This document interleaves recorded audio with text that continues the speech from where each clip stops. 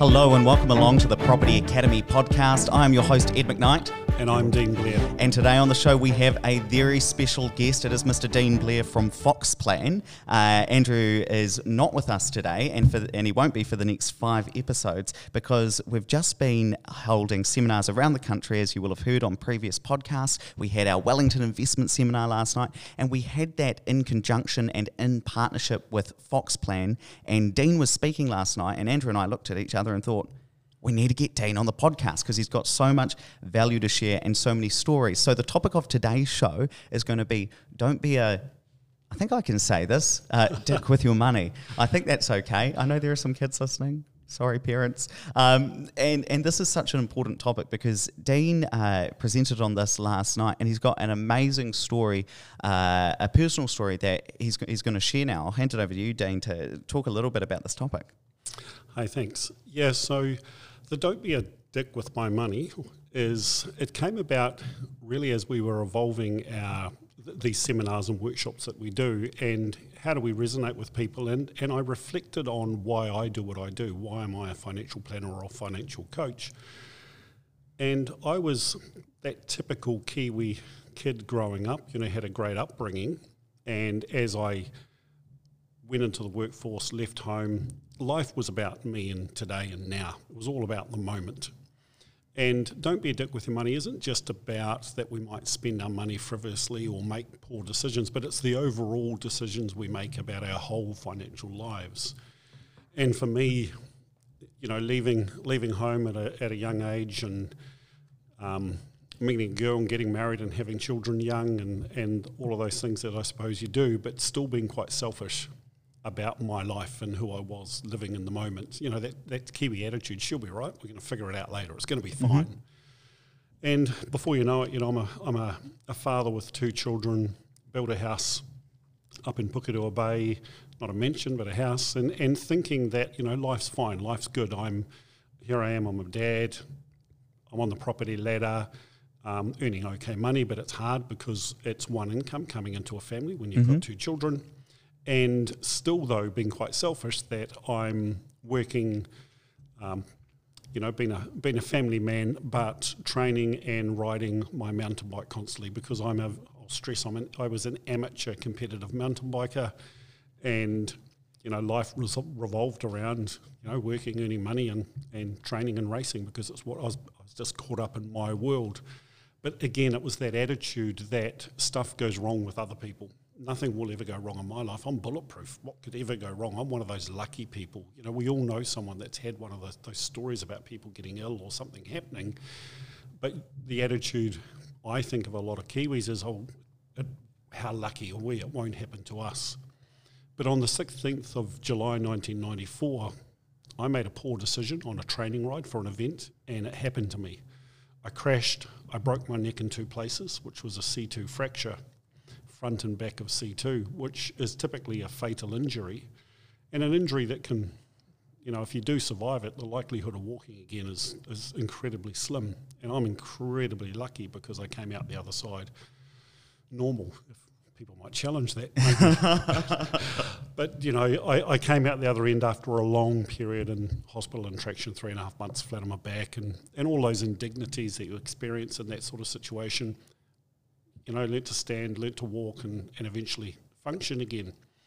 But one of my maybe I'll stop using that rude word, one of my dumb decisions was, if someone had come to me back in those days and talked to me about insurance, protecting your income and disability insurances, I would have told them to take a hike. I was never going to spend the money on that because I'm young, I'm fit, I'm healthy, and those things don't happen to my family. It's never going to happen to me. But what a dumb decision, because financially that was an incredibly difficult time. ACC was there to pay 80% of the income, but in those days with one income, and I was a mechanic in those days, a lot of cash was generated through perk jobs and things to help run the family because it was tight. It's real. I get it for how hard it is for people. So that financial stress was immense. And there's a lot of things you go through in those sorts of events, and eventually the marriage collapsed and didn't work, and you come out the other end, and I'm very blessed and happy to be married with an amazing wife and 2 lovely kids, and I've got my older kids from that previous relationship, so I'm really lucky, very, very lucky. But it taught me a really valuable lesson. And then, just when you think nothing else can go wrong in life, I've been punched twice, surely you can't be that unlucky to have a third blow, was then the event that my parents went through. I went on to have a very successful career in the automotive industry, but was looking for something different, was looking for more than being an employee, I suppose. And I had a call from my father one day. I was 43. I'll never forget this day. And I'm 43 thinking about changing my career, which is frightening at that age. And Dad's old school. Love my father, an amazing man, but he's very old school. I never saw Dad really express a lot of emotions, and certainly had never seen my father crying, for goodness sake. And Dad's on the phone, and he's incredibly upset. And my heart sunk immediately. What's wrong? Is it Mum? What's going on?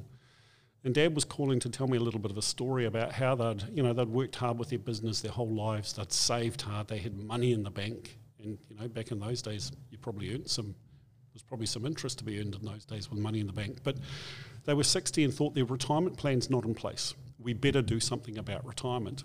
Now at 60, you could say it's too late, but there was probably hope. But what they did was they were sucked into, the newspaper articles, the people on television, people you were familiar with and trusted because of who they were in the New Zealand sort of public eye. And these amazing returns, returns too good to be true, guaranteed returns. And Mum and Dad, unfortunately, were sucked in and invested all their money. And Dad was calling me that day to say that they'd put everything in Bridgecorp. And he was calling to say the money's gone. Those emotions were huge. I was angry. I was sad.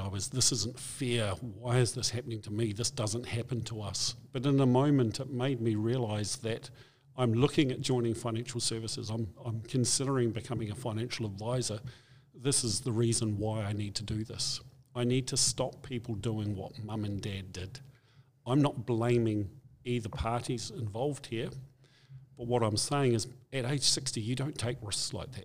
You've left it too goddamn late. You should have been organised sooner, but don't take those risks. You can't afford to take them. Yes, and then I think in our next episode, or one of the next 5 episodes we'll record, we'll start talking about, what are the options that people might do at that age. But I really want to ask, coming back to when you were in hospital and the steps you perhaps, steps that would have benefited you more had you taken them before that accident, looking back now, what should you have done?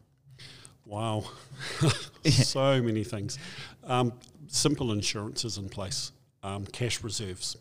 Some cash reserves to get you through those periods of no income or lower income as you're going on claim with, say, the ACC thing doesn't happen immediately. We're lucky to have that in this country, so it saved our butts. But family members of my employer at the time, I had no idea of this, were actually assisting my wife at the time to pay the odd bill and things and help out. So the things I should have done is I should have protected my income. It's your most valuable asset. You turn off your income, what do? You're relying on other people or the state or family or whatever it may be. We should have had some cash reserves to weather that period.